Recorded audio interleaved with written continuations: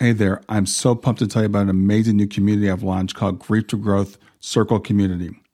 It's a space for people who are grieving to come together to support each other, and for people who want to know who we are, why we're here, where we're going, to have those conversations, all the things we talk about on the podcast.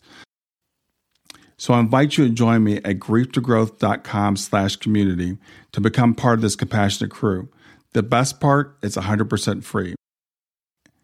And you have access to me in addition to everybody else in the community. In fact, the podcast will be there so you can talk about the things we talk about in the podcast right there in the community. There's also some premium content if you want to go deeper in the work I'm doing, but mostly it's about building relationships and community and about sharing resources and supporting each other. So come on over and check it out. It's grieftogrowth.com/community. I'll see you inside. Hi there. Welcome to Grief to Growth podcast. Your host is Brian Smith, spiritual seeker, best-selling author, grief survivor, and life coach. Brian believes that the worst tragedies of life provide the greatest opportunity for growth. Brian says he was planted, not buried, and he is here to help you grow where you've been planted by the difficulties in life. In each episode, Brian and his guests will share what has helped them to survive and thrive. It is his sincere hope this episode helps you today.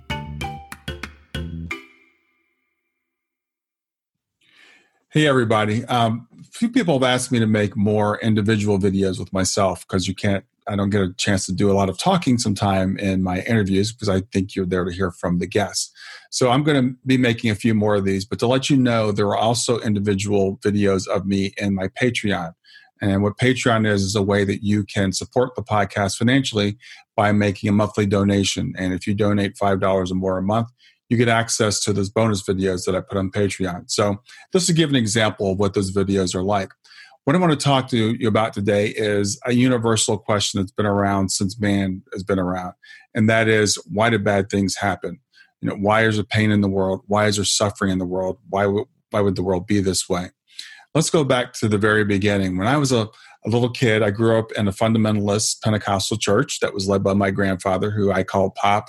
And actually, a lot of people refer to him as Pop, even though he was my grandfather, didn't like that. But when I was growing up in Sunday school, we learned Sunday school lessons. Of course, one of the first lessons is from the book of Genesis, which is the first book of the Bible. And the first story in the book of Genesis is the creation story that we sometimes know as Adam and Eve story.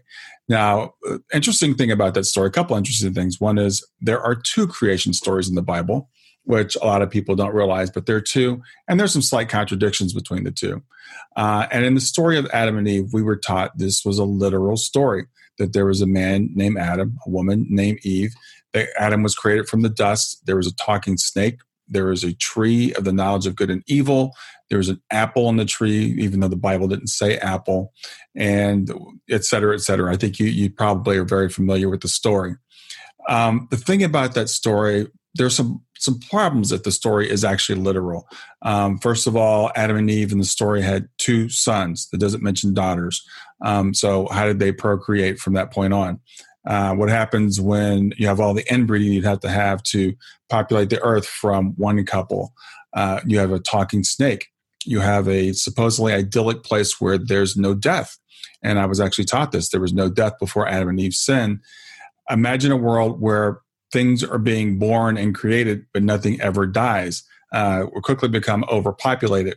So let's set aside the problems with the literal interpretation, and let's talk about the metaphysical interpretation of the story, which I didn't even know existed for several decades after I was taught the literal interpretation.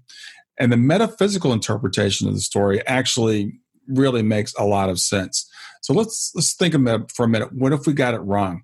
What if the story wasn't about original sin, being in a fallen world, coming into this world already being marked by the mistake that Adam made, so that we come in as sinners, we're put as enemies of God, and that's why all the bad things happen?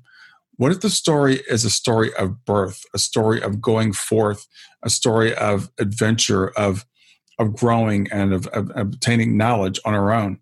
What if Adam and Eve, in the story it says, for example, Adam is created from the dust of the earth. What if that represents Adam coming from a spiritual perspective, which we all are spirits before we become physical, and then kind of being married with the earth by being literally created from the earth and having this physical incarnation where Adam gets to make choices.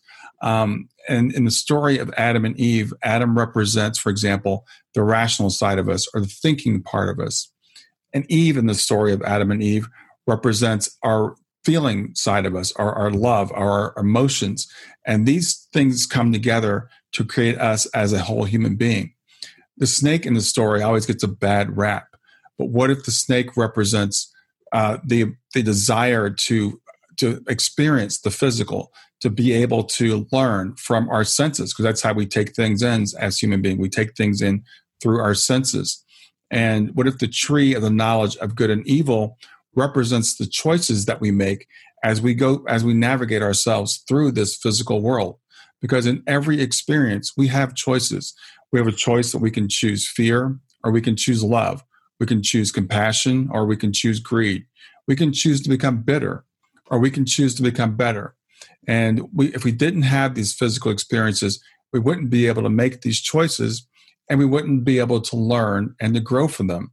Now, another thing I think is really, really interesting in this story is when Eve is created, Adam is put into a slumber and Eve is created from his rib. Now, it's interesting also that Adam was created from the dust, but Eve was created from Adam. But when Adam was put into this slumber, what if this is kind of forgetting that we are these spiritual, beings, and just really becoming kind of asleep to that, and we become totally immersed in this world that we're in? So what is this world? And is this plan A, as I think it is, or is this plan B, as I was taught originally, that God had created this world that was going to be perfect? He puts Adam and Eve in the garden.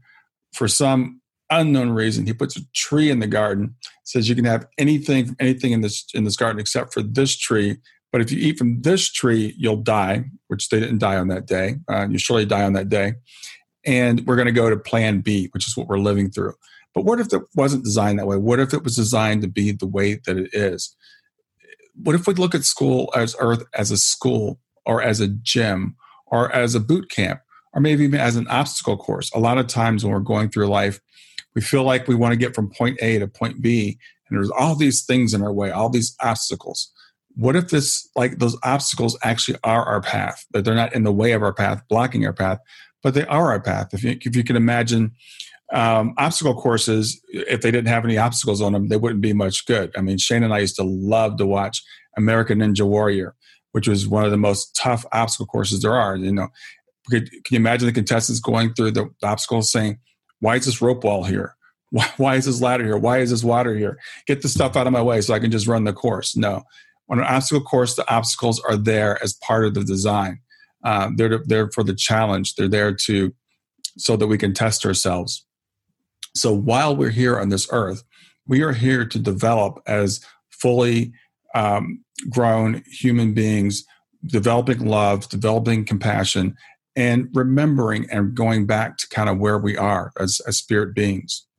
So for myself, as I said, I started off, I had this fundamentalist background, which really caused me a lot of pain and anguish, thinking I was an enemy of God, that I was a sinner, that deserving all the punishment that I was going through, wondering what was going to happen to me after I die. And because of all those fears I had, I did a lot of research on the afterlife, on life after death, on, frankly, other religions, to see if other religions taught this stuff. And I learned quite a bit. I learned about this metaphysical viewpoint. I learned that God was a loving God, or if you want to call him God or creator or spirit or whatever. So I was feeling, pretty good about all that stuff. And then it happened. As you are aware, probably, my daughter, Shayna, who passed away when she was 15 years old in 2015. As of today, it's been 1,789 days. Not that I'm counting, but I am. I count every day. Shayna was 15 years old, as I said, in 2015, and she suddenly passed away. When Shayna passed away, that really, as you can imagine, knocked me off my feet. I had to start questioning everything again. Why would this happen to me? Why, what am I going to do now? Do I even really want to be here anymore? Frankly, this is too much. I can't deal with this.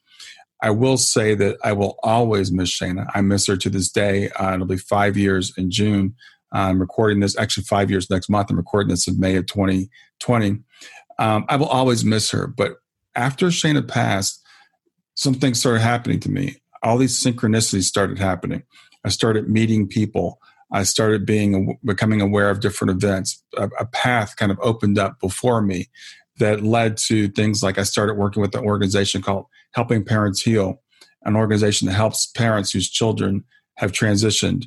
I ran into a guy named Mark Pitstick and started working on the Soul Phone project.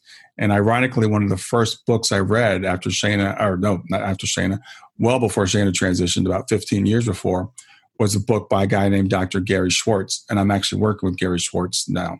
So all these things started coming together that put me on a very different path than I would have been on if Shana hadn't passed. If Shana hadn't transitioned when she did, I wouldn't be doing any of those things. And finally, through this whole series of events that I can't even articulate to you right now, about a year ago, I got the idea to start Grief to Growth. And Grief to Growth is what I'm doing today. It's why you're listening to this video. I started thinking, what if I was planted? What if I was not buried, as I felt like, that I was been crushed under all this and I would never come out from under it? But what if I was planted? What if I was given an opportunity to take this and to grow and become a bigger and better version of myself? Never to return. It's interesting when I deal with clients that are going through grief, a lot of times they'll ask me, when will I be back to my old self? When will the grief be over? And what I tell them is, frankly, you don't want to become your old self. I mean, why go back to where you were before when you can go forward? And a way of putting it is, why waste the pain? If we're going to go through all this pain, we might as well use the pain to grow, to become better versions of ourselves. So we're not going to go back to where we were. We're going to come forth. We're going to blossom. We're going to be bigger and better people. So as part of Grief to Growth, I am a life coach. I'm a grief partner. I work with people that are going through grief. I'm an author of the book, Grief to Growth, as you're probably aware of. And I'm a podcast host, what I'm doing right now. And none of these things would have happened if it had not been for Shana's passing. So as we go through these challenges in life, they do change us, and they are part of the design. So I wouldn't be doing pop justice if I didn't throw in a couple of Bible verses. I no longer identify as Christian, but Bible is part of my background. There's still a lot of great stuff in the Bible, a lot of wisdom in the Bible. One of my ancestors is Thomas Jefferson, and he made the comment that the Bible is, I'm going to paraphrase, it's full of diamonds and dung. And frankly, there is some dung in the Bible. There's some stuff that, just can't be justified, slavery, misogyny, racism, etc. But there's a lot of really good stuff in the Bible as well. And there's a verse that people quote, and I do happen to agree with this, and I've learned this the hard way, Romans 8:28. And we know that in all things, God works for the good of those who love him, those who have been called according to his purpose. Now, interestingly enough, back in my years when I was going through, I was studying the Bible, I was reading the Bible, I'd read that verse, and frankly, I didn't believe it. I didn't seem to be like that's the way the world works. Ironically, after Shana passing, after the worst thing I can imagine possibly ever happening, I actually do believe that verse now. I've got a whole different perspective on life, why we're here. It's not just to be easy and cushy. It's not just to be like a vacation and for everything to be perfect. We're here to learn and to grow. And all of these things, even the obstacles, even the things that we see as bad, are here for our own good. And they will eventually work out to the best good, the highest good. And I truly, truly believe that. Now, I want to tell you another real quick story from the book of Genesis also. It's the story of Joseph. And you may have heard this story, Joseph and the many Technicolor coat or something. There was a Broadway play about it. But Joseph was a character in the Bible. He was I think 11 of 12 children. And he was loved by his father. He was the favorite of his father. And his brothers were jealous of Joseph. The father gave Joseph this coat that kind of said, this kid's my favorite. Joseph had this ability to interpret dreams in a way that was really life-changing. And the brothers got jealous. So frankly, they took Joseph, they killed him, they smeared his coat with blood and said they didn't kill him, sorry. They threw him in a pit. They smeared his coat with blood. They sold him into slavery and told his father that he was dead. So Joseph is taken off to Egypt where he's a slave. But Joseph was not to be held down. Joseph still kept interpreting dreams, and his reputation grew. And he finally became an advisor to the king. and he interpreted a dream for the king that predicted an upcoming famine. And that famine, because they knew the famine was coming, they could plan for it years in advance. They stored up food. So when the famine hit, they had food to survive the famine.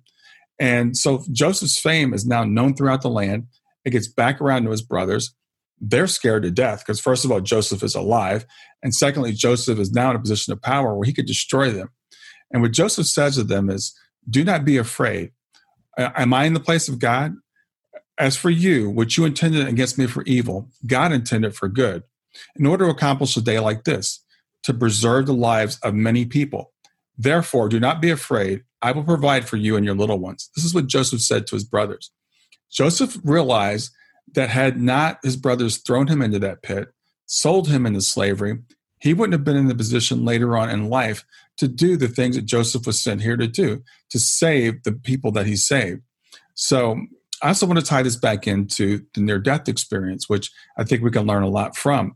And this is one of the lessons from the near-death experience. I recently interviewed Heidi Craig, who had a near-death experience.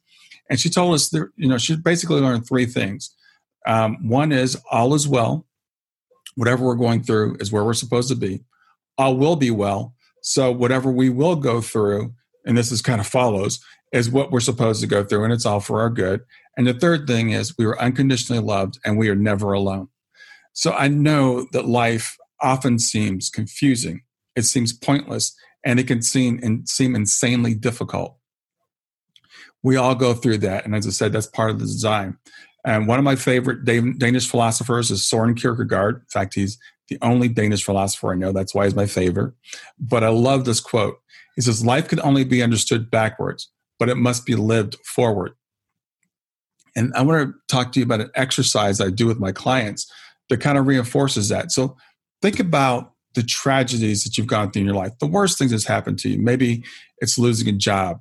Maybe it's a divorce. Maybe it's the death of a loved one. I remember when I was a little kid, my parents transferred me from one school to another, and I felt like I was losing all my friends. And to me at that time, it seemed like a major disaster. But all of these things that we go through in life, think about one of those things and make it a few years ago if you can, because we get perspective as we get farther out from the event. If it's something you're going through right now, you really can't see it. But think about, did anything good from that come from that? Did I learn anything from that? Am I in a better position because of what I've been through? And I think almost every single time, if not every single time, you're going to find that some amount of growth came out of that it puts you in a position that you would not otherwise have been in. And because you're in that position, you're actually a better person for it. So to wrap up, for me now, this has all come full circle from the trauma that I got from hearing the Genesis story when I was a little kid and how it made me feel like I was a terrible person, from the tragedy of Shayna's passing. If those things hadn't happened to me to put me on the path that I'm on now, I wouldn't be sitting here having this conversation with you that I'm having.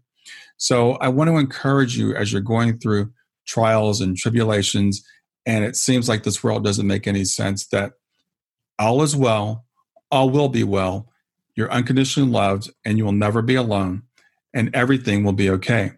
So I hope that helps you out some. I hope that makes some sense to you. If you have any questions, if you ever want to reach out to me, visit me at www.grieftogrowth.com. That's www.grief2growth.com. I'd be happy to answer any questions you have. Thanks a lot and have a great day. Well, I hope you enjoyed the episode. I want to make it really easy for you to reach me. So just send me a text to 31996 and simply text the word growth, GROWTH. In fact, you can right now just say, hey Siri, send a message to 31996. And when Siri asks you what you want to send, just say growth. You can do the same thing with OK Google. Thanks a lot. Have a wonderful day. Thanks for listening to Grief to Growth. Brian hopes that you find this episode helpful and will come back for future episodes. Brian's best-selling book, Grief to Growth, Planted Not Buried, is a great resource for anyone who is coping with grief or knows someone who is. If you enjoy the podcast and would like to support it, there are 3 things you can do to help. The first is to share the podcast with someone that you think it will help. The second is to go to iTunes, rate, and review the episode. The third way you can support the podcast is by becoming a patron. Head over to www.patreon.com/grief2growth. That's patreon.com/grief, the number 2, growth, and sign up to make a small monthly donation. Patrons get access to exclusive bonus content and knowledge that you are helping to spread the message of grief to growth. For more about Brian and Grief to Growth, visit www.grief2growth.com.